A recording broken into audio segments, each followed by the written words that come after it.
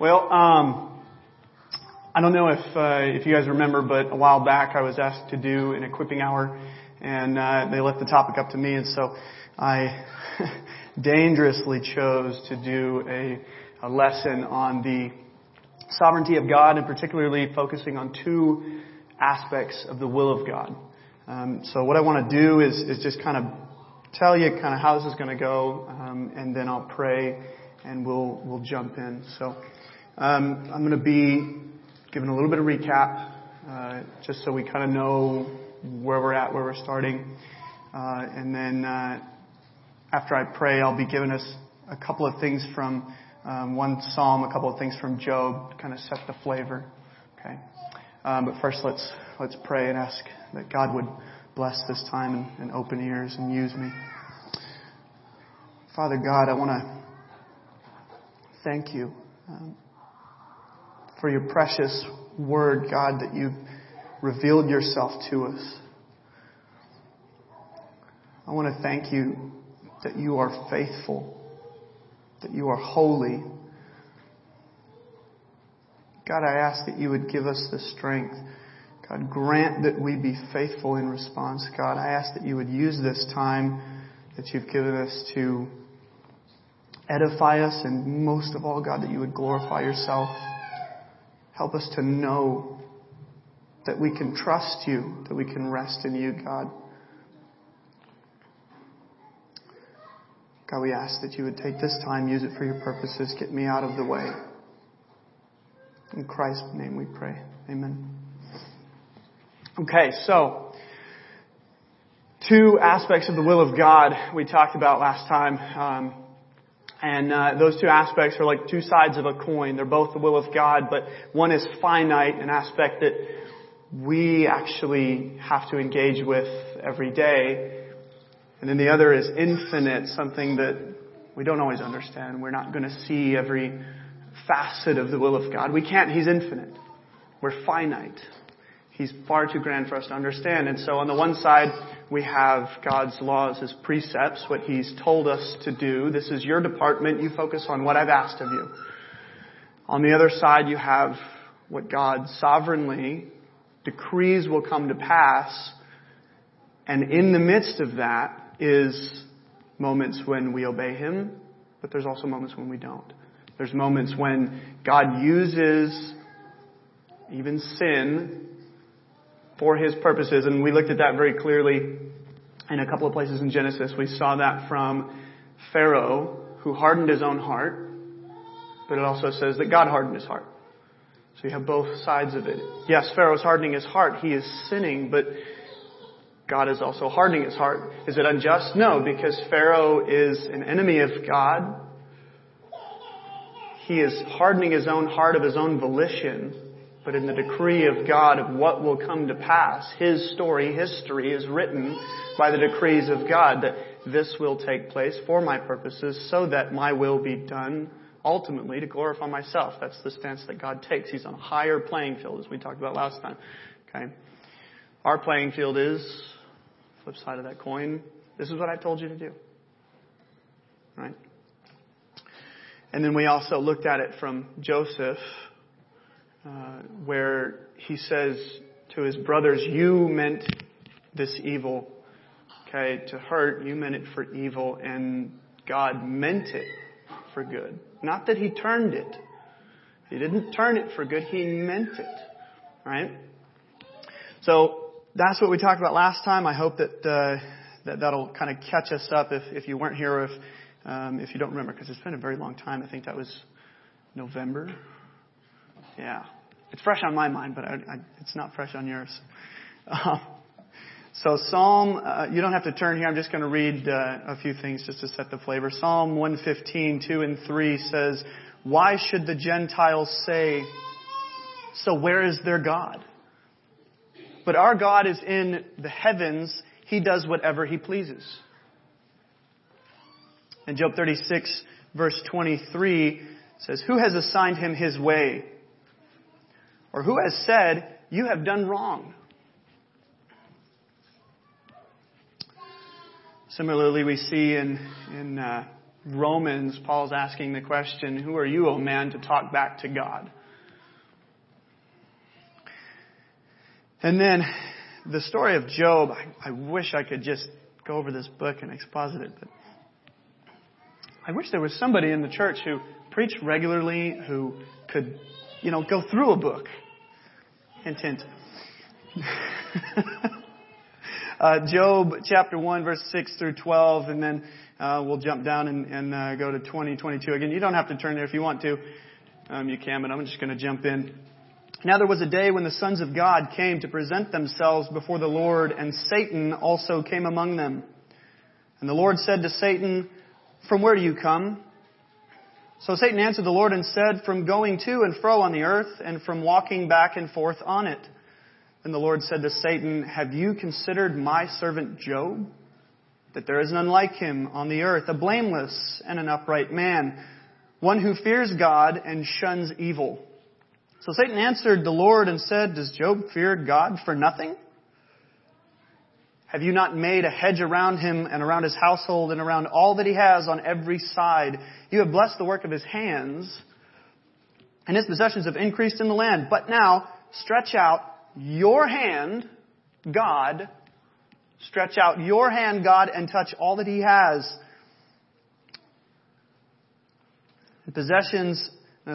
All that he has, and he will surely curse you to your face." And the Lord said to Satan, "Behold, all that he has is in your power. Only do not lay a hand on his person." So Satan went out from the presence of the Lord. Satan tells God, "Stretch out your hand and take what he has." The only reason that he loves you, the only reason that he is an upright, righteous man is because you give him all the stuff. Right? It's a prosperity gospel, is it not?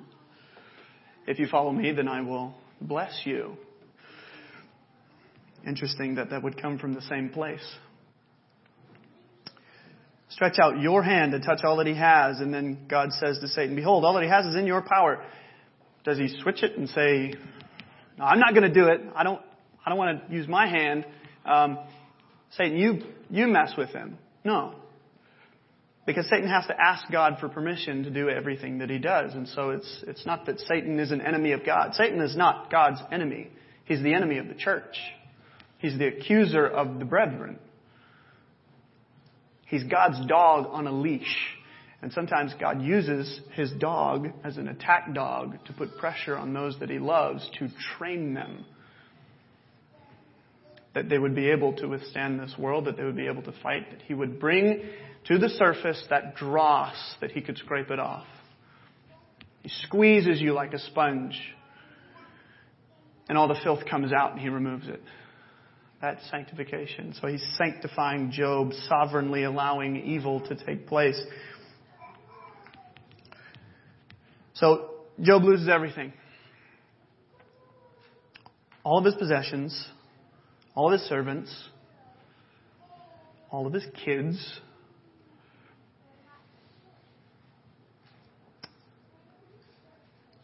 And then Job arose. This is in verse 20. Job arose, tore his robe, and shaved his head, and he fell on the ground and worshipped. And he said, "Naked I came from my mother's womb, and naked shall I return there. The Lord gave, and the Lord has taken away. Blessed be the name of the Lord." And in all this, Job did not sin nor charge God with wrong. So he lays the responsibility squarely at God's feet. You did this. But blessed be the name of the Lord. He doesn't attribute it to Satan. He attributes it to God. Then God, through the book, we have a lot of talking, a lot of what God calls words without knowledge, a darkening of understanding. And God questions Job, and he asks him about the foundation of the earth. Where were you when I laid the foundation of the earth? Do you control storms? Can you raise your voice to the storm cloud? Do you know where hail and snow come from? Can you control constellations? Can you unchain constellations? Can you remove stars from their course? Did you put them there? Do you feed the birds? Can you hunt the prey for the lions? You handle none of these things, right? He asks him about controlling a dinosaur. And ultimately, the question that he's asking Job is, what do you know? You know nothing. You don't know what I'm doing. You don't know what I'm orchestrating. God has a million things that He's orchestrating in this world just on your behalf. Just little tidbits, little pieces that you don't understand. And sometimes He lets you get a glimpse of it and sometimes He doesn't. And sometimes it hurts and sometimes it lifts you up and He blesses you. What we need to see is that it's a blessing either way. Romans 8:28, all things work together for good. Them that love God are called according to His purpose. All things, the good, the bad, the ugly. Everything. And then at the end of the book, in Job 42, 1 through 6, then Job answered the Lord and said, I know that you can do everything and that no purpose of yours can be withheld from you. You asked, who is this who hides counsel without knowledge? Therefore I have uttered what I did not understand, things too wonderful for me, which I did not know. Listen, please, and let me speak. You said, I will question you, and you shall answer me. I have heard of you by the hearing of the ear, but now my eye sees you. Therefore I abhor myself and repent in dust and ashes. Similarly, we see a similar response from Isaiah when he sees God on His throne. I've seen the Lord. I am undone, unraveling. Just kill me. Just kill me. I've seen God. I'm unrighteous. I'm a man of unclean lips, and I live among a people of unclean lips. I can't take it anymore. I'm coming undone. And Job says, I abhor myself, repent, and sit in dust and ashes. You know nothing. Who are you, O man, who talks back to God, who questions the Almighty? Two sides of His will. You have what He's revealed to us, which is His precepts, what He tells us to do, and then what He sovereignly decrees is the other side of that coin. His decretive will, His hidden will, also His permissive will, what He permits to take place. So that's our introduction. What I want you to do is go ahead and turn to Acts 4. We're going to start in verse 23. We're going to go down through verse 31. I'm going to work through that, and then there'll be a lot of questions. I'll be hopping around a couple of different places. But that's what we're going to focus on. And so while you're getting there, I'm going to kind of try to set the background here. Peter and John, a couple chapters prior, they healed the lame beggar at the gate. So that's the one where Peter says, silver or gold have I not, but what I have I give you. In the name of Jesus Christ, get up and walk. And then after they heal him, they're preaching the resurrection. And so they get arrested. They're questioned, and they're told, basically, stop preaching. Do not speak anymore in the name of Jesus. And so picking up in verse 23, it says, and being let go from their imprisonment, they, Peter and John, went to their own companions, that's the church, and reported all that the chief priests and elders had said to them, which is, do not speak in the name of Jesus. They also question them, though. They say, by what authority did you do this? By whose name or what authority did you do this? The healing of the lame beggar. And Peter responds, Jesus of Nazareth, the stone that you, the builders, rejected, who has become the chief cornerstone. And he's quoting there from Psalm 118. And he also says at the end of that, something we're probably familiar with, no other name is given under heaven among men by which we must be saved. So Whose authority? Jesus of Nazareth. The stone that you, the builders, rejected. He's become the chief cornerstone. Everything hangs on Him. Everything starts from there. He's the chief cornerstone, the main foundation. And there's no other name under heaven given among men by which we must be saved.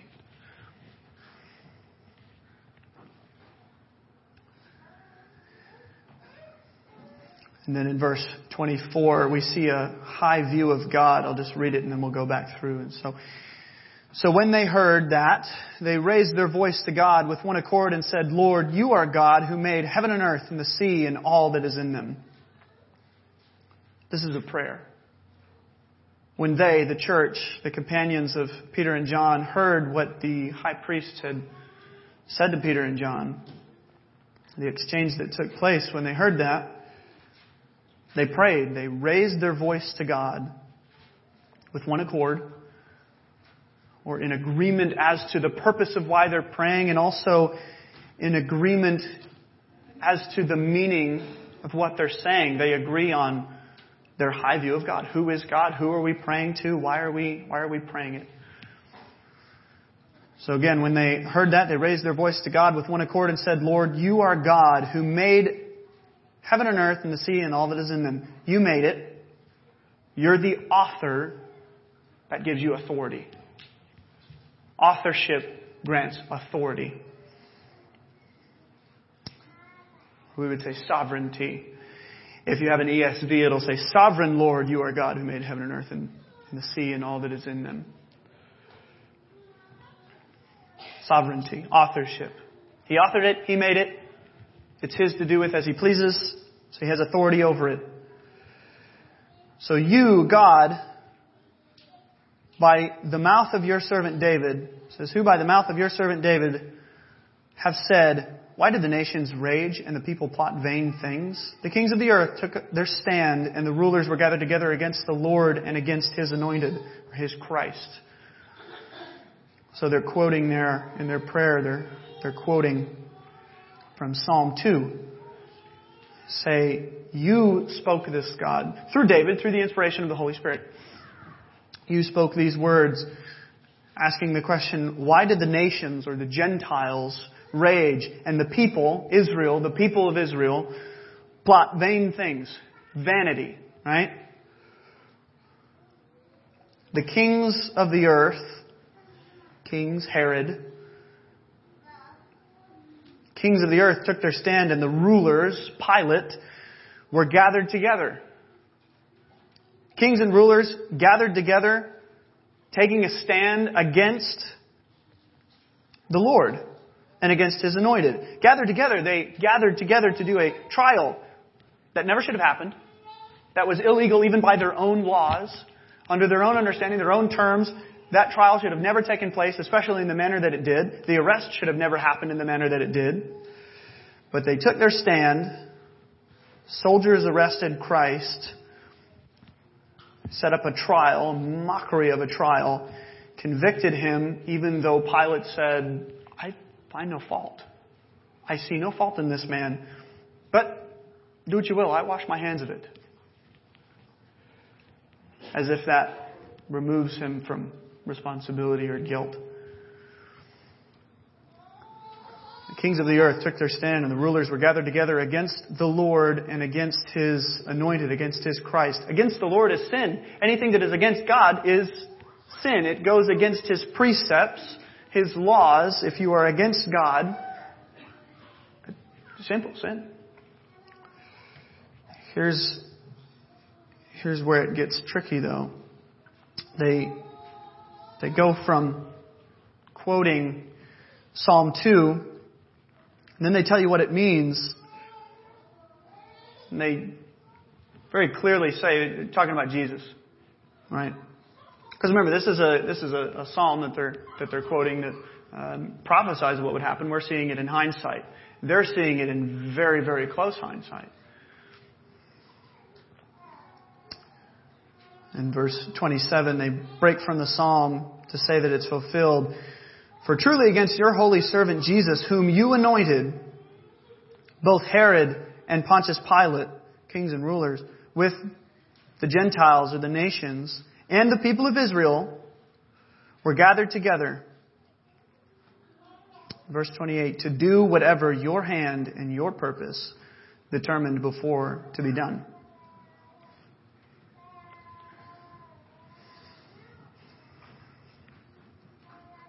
So this has been fulfilled, Psalm 2, in the crucifixion.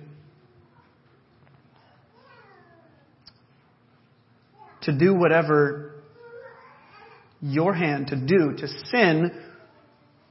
sin whatever God, your hand, and God, your purpose, have determined or predestined or foreordained to be done.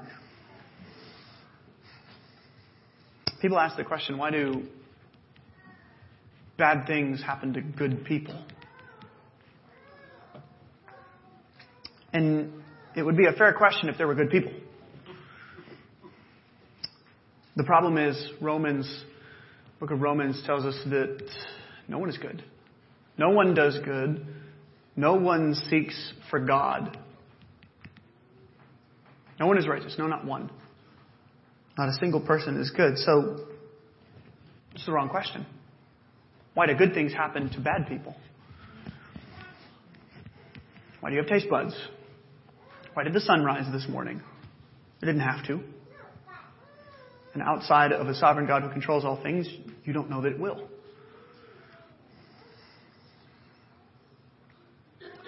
And so, verse 28 is clearly telling us that God foreordained sin to take place. In fact, the worst sin ever to happen, the worst sin ever perpetrated in the history of history,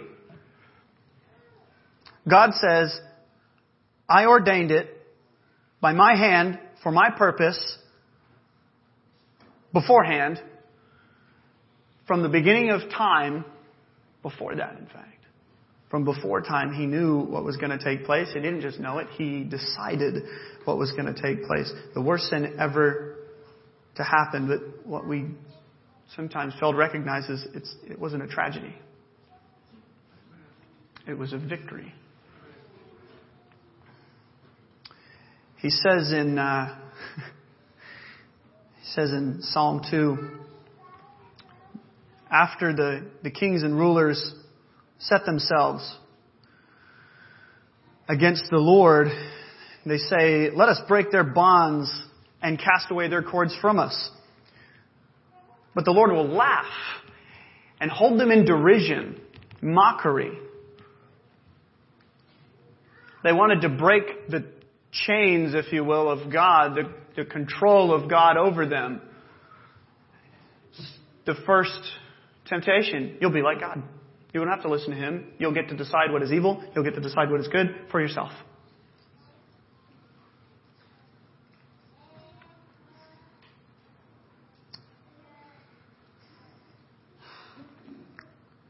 Not a tragedy. Holds them in mockery. Right? They're quoting Psalm 2 saying that them breaking the bonds and casting away the cords of God from them is fulfilled in the crucifixion. That's what they were attempting to do. Whether they knew it or not. Whether the people of Israel knew or not. Or the Roman soldiers knew or not. It was an attempt to say, you don't have control over us. We'll be our own people. We'll make a name for ourselves. In Acts 2, a couple chapters back, in verse 22 and 23, Peter says something very similar on the day of Pentecost. You can turn there, I'll give you a moment. Day of Pentecost, they're filled with the Holy Spirit, they begin to preach, and everyone's hearing it in their own language. Tongues, their own languages. They're hearing the mighty works of God. And in verse 22, Peter says, men of Israel, hear these words, Jesus of Nazareth, a man attested by God to you by miracles, wonders, and signs, which God did through Him in your midst, as you yourselves also know. Him being delivered by the determined purpose or reason and foreknowledge of God, you have taken by lawless hands, sinful hands, have crucified and put to death. You murdered him. So was it really murder? We'll have to ask that question, and we'll get into that in a moment. Whom God raised up, having loosed the pains of death, because it was not possible that he should be held by it. So, was the crucifixion really, was it murder, or was it a sacrifice that God laid down his life willingly? If God is not sovereign, then it's murder and it's left there, and it is nothing more than that. And it wasn't a willing sacrifice. And we have a big problem if Christ did not give up his own life. So, was the death of Christ predetermined by God, or is God playing our script?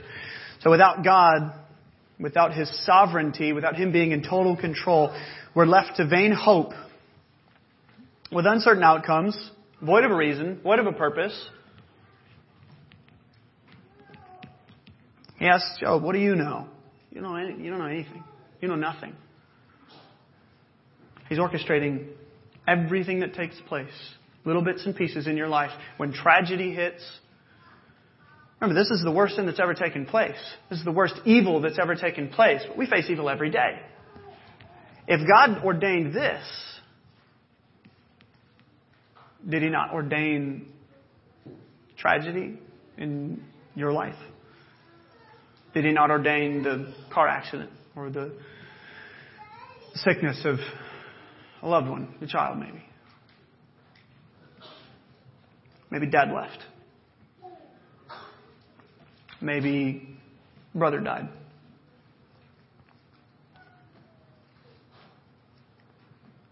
Same thing with Job.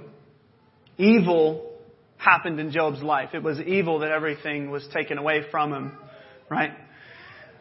But Job attributes it to God. So God allows these things to take place. And without his sovereignty, when we pray to him, we're either praying to a God who doesn't have the power to stop it, doesn't have the power to change that, or he's just unwilling. Doesn't want to or can't, and has no purpose in it. If God does not have a reason for the evil that takes place, you have no hope. Why are you praying to him? Why do you pray in tragedy? Why do you pray when everything goes wrong? To be in a universe full of suffering for which God has either no power to change or no reason for allowing, no purpose, no meaning, it's hopelessness. So it raises the question, what is hope then? Where do you have hope? If you don't have hope, if you're praying to a God who you believe wouldn't allow evil to happen, especially to accomplish his purpose, where does your hope come from? See, we've rewritten God's character. We think we have the script. We think we can kind of decide how things work. I don't have to read the Bible. I'll figure it out. And I definitely don't have to read the parts that I disagree with. So we rewrite God's character in our script. He merely reacts to evil. God turns it for good. He'll take all the bad things that we do. He'll take all the evil things that take place in this world, the broken down world that we live in, the second law of thermodynamics that says that everything is breaking down, the mudslides that happen, the floods that happen, the fires in California, the coronavirus, the Black Death in Europe. I'll turn it for good somehow. The problem is, even if God knows the outcome in that, he's not deciding it. if He's not sovereign. He's playing to your script. It's the same thing as a father who, he knows what's going to happen. He hasn't determined it, but he knows. He has foreknowledge. He takes a blindfold and he takes a clock and he hands it to his toddler and he says, here, put this blindfold on, wind the clock, and then when the toddler happens, blindfolded, to get the time right, he stands back and he says, I did that. No, you didn't. You had no control over it. You had no reason in it. You're playing to this toddler script and pretending like you're sovereign. And we want to worship a God like that and say that that's how the universe takes place. That's how everything works. And we somehow think we have hope. You pray to this God. God, would you take away the sickness from my child so he doesn't die? Or God, help me understand why this tragedy happened. Why did I lose this person in my life? Why do I have cancer? But you believe in a God that doesn't have control over it or won't have a purpose in it? Guys, that's worse than deism. Deism is God set up the universe and He wound it up and He lets it go. And He just lets everything kind of take place. That's worse. You're saying God is involved apathetically. It's apathetic involvement. Deism is no involvement. It's apathy without involvement. You're saying He's involved, but doesn't care. Or isn't powerful enough. But if He has all power, if He is omnipotent, then He has to be in control. And it would make sense that He knows the outcome if He decided it.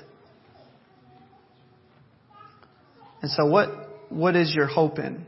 And ultimately, if you don't believe in a God that grants hope by His sovereign will, you can't believe in the crucifixion. You have no faith to stand on because you don't believe that Jesus died to save you. You believe it was murder, an accident. So, do we know that it wasn't an accident? Do we actually know that God foreordained these things to take place for our good? That all things would work together for our good? We know that that's true. We know that God foreordains things. We know that the crucifixion has been a plan from the start. Genesis 3, everybody's familiar with Genesis 3. The seed will crush the head of the serpent, but he'll be bruised. Christ died on the cross. He was bruised, but He defeated death. Crushed the head of the serpent. We're familiar with that one. One that we may not be as familiar with, but really spells it out, is in the genealogy in Genesis 5. One of the things with the English translations is that we don't get meanings of names. We get an English approximation of what that name would be like if we were to pronounce it with English characters. And so we get what we call transliteration. It's not translated, it's transliterated. We just have a spelling for it so that we can pronounce it similar. So that genealogy is Adam. This is Adam to Noah. Adam, Seth, Enosh, Kenan, Mahalalel, Yared, Enoch, Methuselah, Lamech, and Noah. We go, okay, they're just names, right? Isaiah is just a name, except that it has a meaning, right? And now some cultures, they don't remember what their names mean. Nowadays we give a lot of names that don't have meaning, but in the Hebrew culture, every name had a meaning. For example, Isaiah means the Lord is my salvation. Adam, or Adam, means man. Seth, Adam's son, Seth, means appointed. So Eve said, I'll name him Seth because God has appointed me a new son in replacement of Abel. So Seth means appointed. Enosh means mortal. Kenan means sorrow. Comes from a root that means like a funeral dirge, right? It can mean sorrow. Mahalalel, it's a mouthful. It's kind of weird to pronounce. But it means the blessed God, Mahalalel. Yared, we would say Jared. Yared means shall come down or descending. To descend. Shall come down. Enoch is kind of a strange term. It can mean commencement. It can mean this idea of teaching. So commencing teaching or teaching. Methuselah. Methuselah was the oldest man ever to live, 969 years, the longest recorded life. Interestingly enough, his life was actually a prophecy of when the flood would come. Methuselah means his death shall bring. So when he died, that was the year of the flood. When the flood came, that's when Methuselah died. So his death shall bring the flood. That's what it meant in their context. Lamech, we have the same meaning in English today, to lament. So despairing. Lamentation, Lamech means despairing. And then Noah. Noah it can mean comfort or it can mean rest. So in the English, some of you have caught on already. Some of you might already know this. In the English, we have the genealogy is Adam, Seth, Enosh, Kenan, Mahalalel, Yared, Enoch, Methuselah, Lamech, and Noah. But I'm going to read it into Hebrew, and I'm going to interject some words in there to make it into more of a sentence. Man is appointed mortal sorrow, but the blessed God shall come down, teaching that his death shall bring the despairing comfort or rest. It wasn't an accident. It was planned from the beginning. And he gives every opportunity for us to see that. God knew what was going to happen. He decided what was going to happen. Man is appointed mortal sorrow, but the blessed God shall come down, teaching that his death, God's death, shall bring the despairing comfort or rest. So was the crucifixion murder? John 10:18, Jesus says, no one takes it from me, his life, he's talking about his life. No one takes it from me, but I lay it down of myself. I have power to lay it down, and I have power to take it up again. This command I have received from my Father. So did they murder him? Yes. It was an unjust trial. It should have never happened. It was an unjust killing. That's murder. But he wasn't murdered in the sense that they forced his life away from him. No one takes it from me. I lay it down myself. I have power to lay it down, and I have power to take it up again. Why? Because he wasn't paying for his own sin. He couldn't be held by death because he wasn't paying for his own sin. And he's infinite. The only reason that Christ can pay your sin debt is because he's infinite. And the punishment has to be infinite because the offense is infinite. And we're finite. So you got nothing. Not only do you not know anything, as he tells Job, you have nothing to offer. You can't pay it because you're finite. God's infinite. And you've offended him. And you've broken the department that he said, this is where you stay. This is your realm. The law, this is what I've commanded you to do. Your section of it is what I've revealed to you. This is what I ask of you to do. And he knew that Adam and Eve would sin, and he knew that he would curse the world. He knew that there would be death, and it's from him. You sinned against God, and death is from God. Satan doesn't kill you, and he's not in charge of heaven when you get there. God kills you as a rebel against him, and he's in charge when you get to hell. And I pray, God, we're not going there. I pray, God, we grasp this, that God would grant repentance, that we would see that the worst sin perpetrated ever in history, God meant for good. That we meant it for evil. we meant to kill our brother, to sell him into slavery, the same slavery that we experience, a slavery to sin. He took our place in that slavery and died the death that we deserve. We meant it for evil. God meant the taking of Christ's life by His brothers and the Gentiles for good. We see that correlation between Joseph and Christ, and it's all through Genesis. He keeps telling us, I planned this, I planned this, I planned this. You cannot say that God did not plan evil. If you do, you're not a Christian, because you don't have the cross. You don't have reconciliation with God because you don't have the necessary sacrifice that it took to get you reconciliation with God. You'll never get there. You can't get there. So was it murder? Yeah. But it was a sacrifice willingly laid down that He was able to take that sin debt. He was able to bear it because He's infinite. No one takes it from me. I lay it down. I have power to lay it down, and I have power to take it up again. Praise God. In the resurrection, He had the power to take it up again. Let's go back to Acts 4. This is the implication of the fact that God is sovereign over all things. What do we do with that? How do we respond? What does it mean? Indicatives and imperatives. It's indicated to us that God is sovereign. It is imperative that we respond in a particular fashion. And we see that in the prayer that they prayed in response to what the report was of what the council said to Peter and John. Do not speak in the name of Christ anymore. They wouldn't have called Him Christ, Jesus. Do not speak in the name of Jesus of Nazareth anymore. They roughed Him up and they let Him go. When they told them this, they prayed.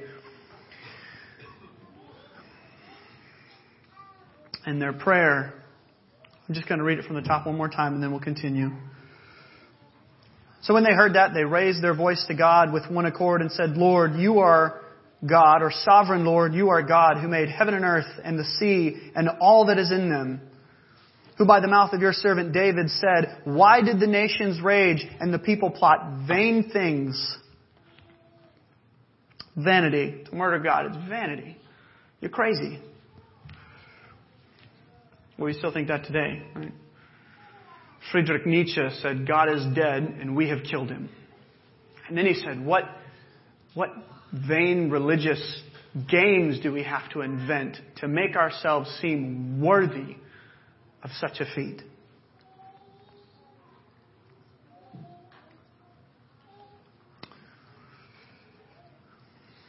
Made all that is in them.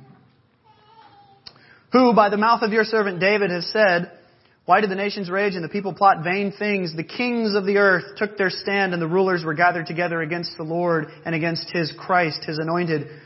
For truly against Your holy servant Jesus, whom You anointed, both Herod and Pontius Pilate, with the Gentiles and the people of Israel, were gathered together to do whatever Your hand and Your purpose determined beforehand to be done.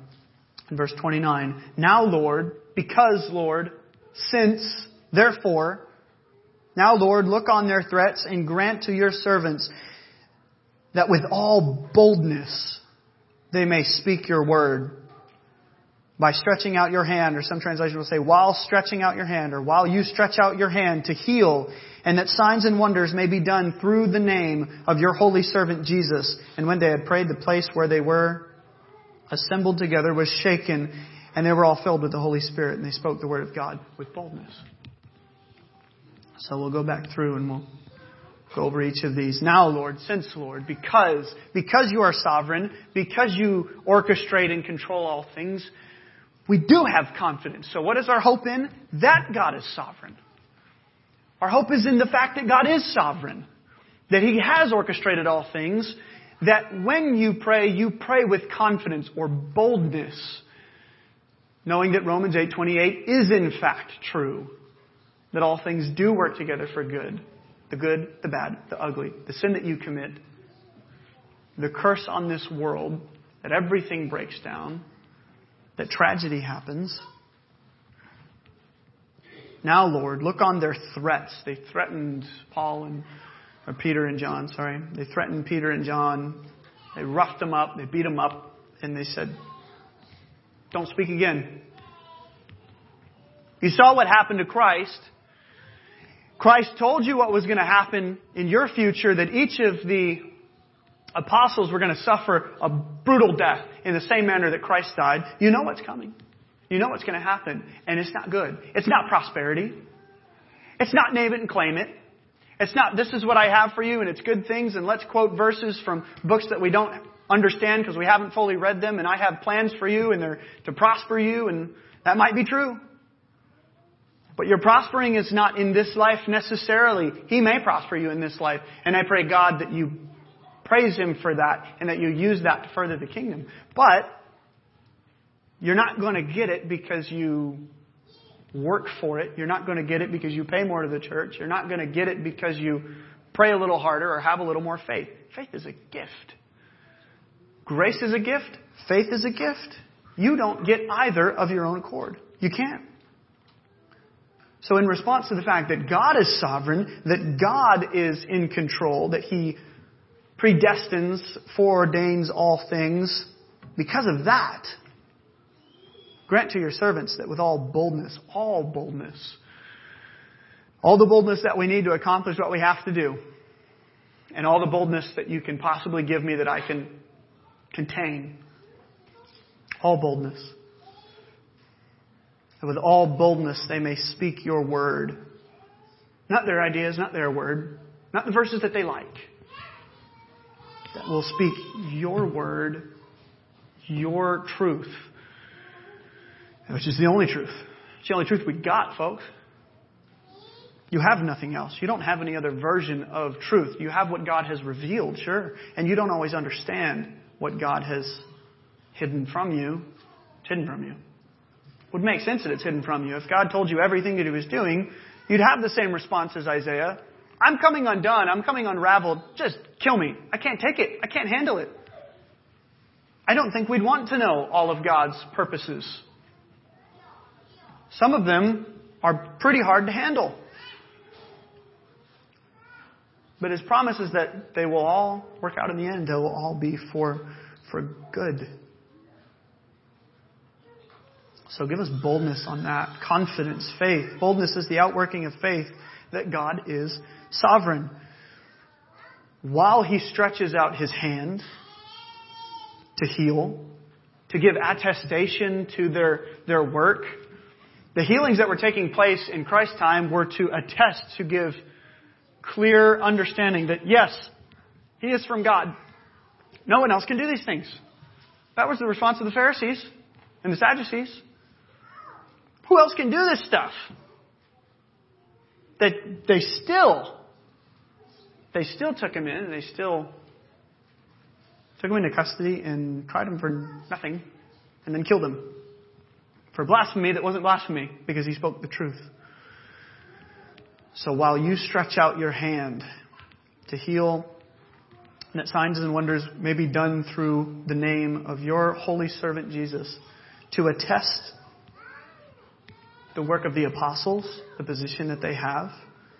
In Acts 2:22, Jesus was attested by signs and wonders. We read that earlier. Acts 14:3 is that the Lord bore witness to the world by granting signs and wonders. What are they there for? That we may have confidence to know that Jesus is the Christ. What does Luke, the writer of this book previously, what does he tell the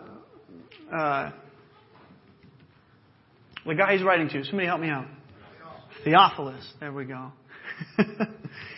Lover of God. What does he tell Theophilus? I'm writing these things to you so that you may have some hope that they're true. I'm writing these things to you so that, I just want to see your opinion on them, and you can take it as whether or not you... I don't know. I mean, was He born of a virgin? Did He actually die on the cross? I'm writing these things to you so that you may have certainty, so that you'll know that I'm in control, that I have the power, that I've granted these things to you, faith, repentance, or accurately repentance and faith.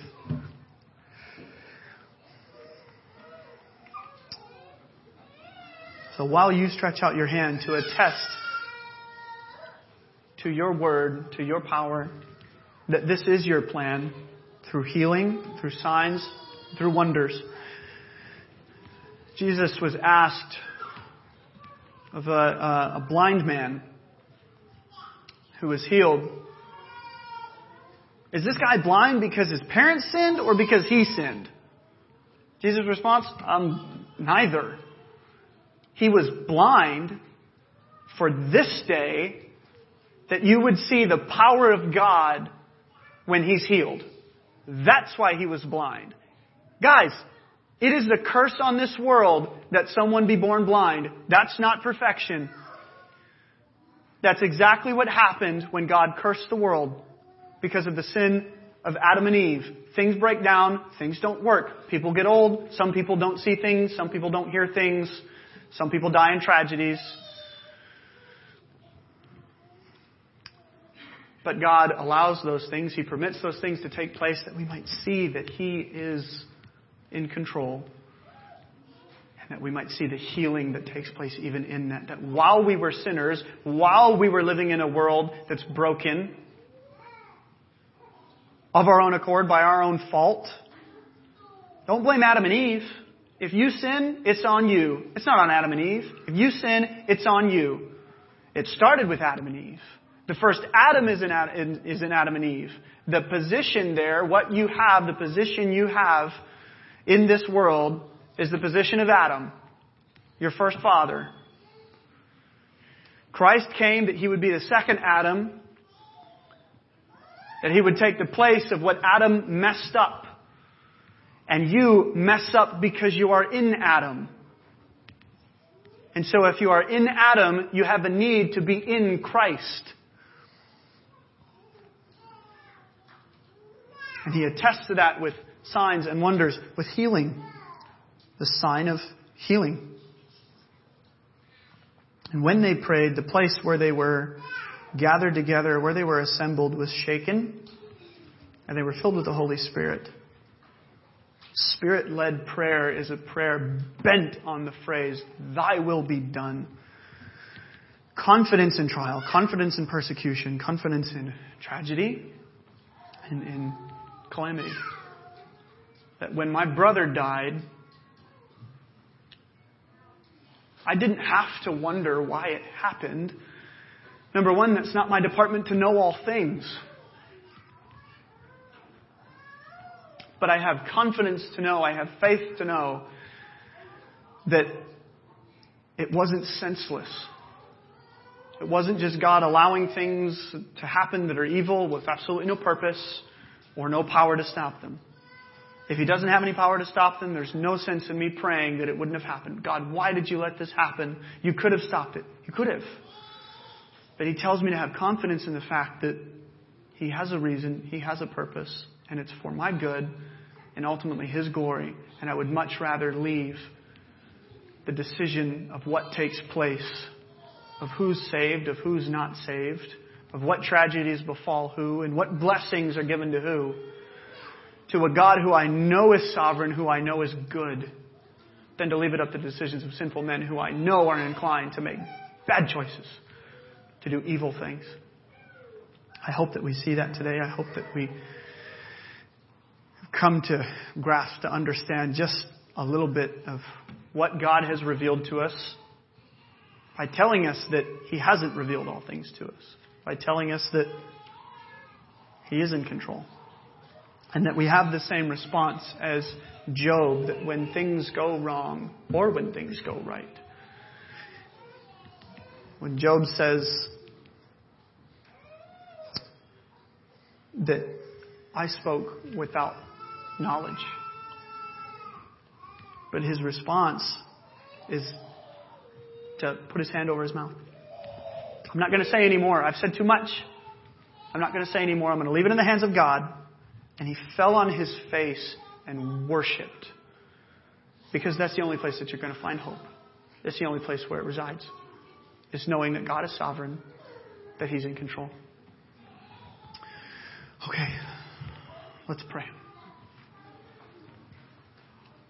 Father God, I thank You for this time that You've given us, God. I ask that Your word would go forth, that it would penetrate hearts, that ears are open, God. I ask that You would grant repentance, that You would grant illumination of Your text, God.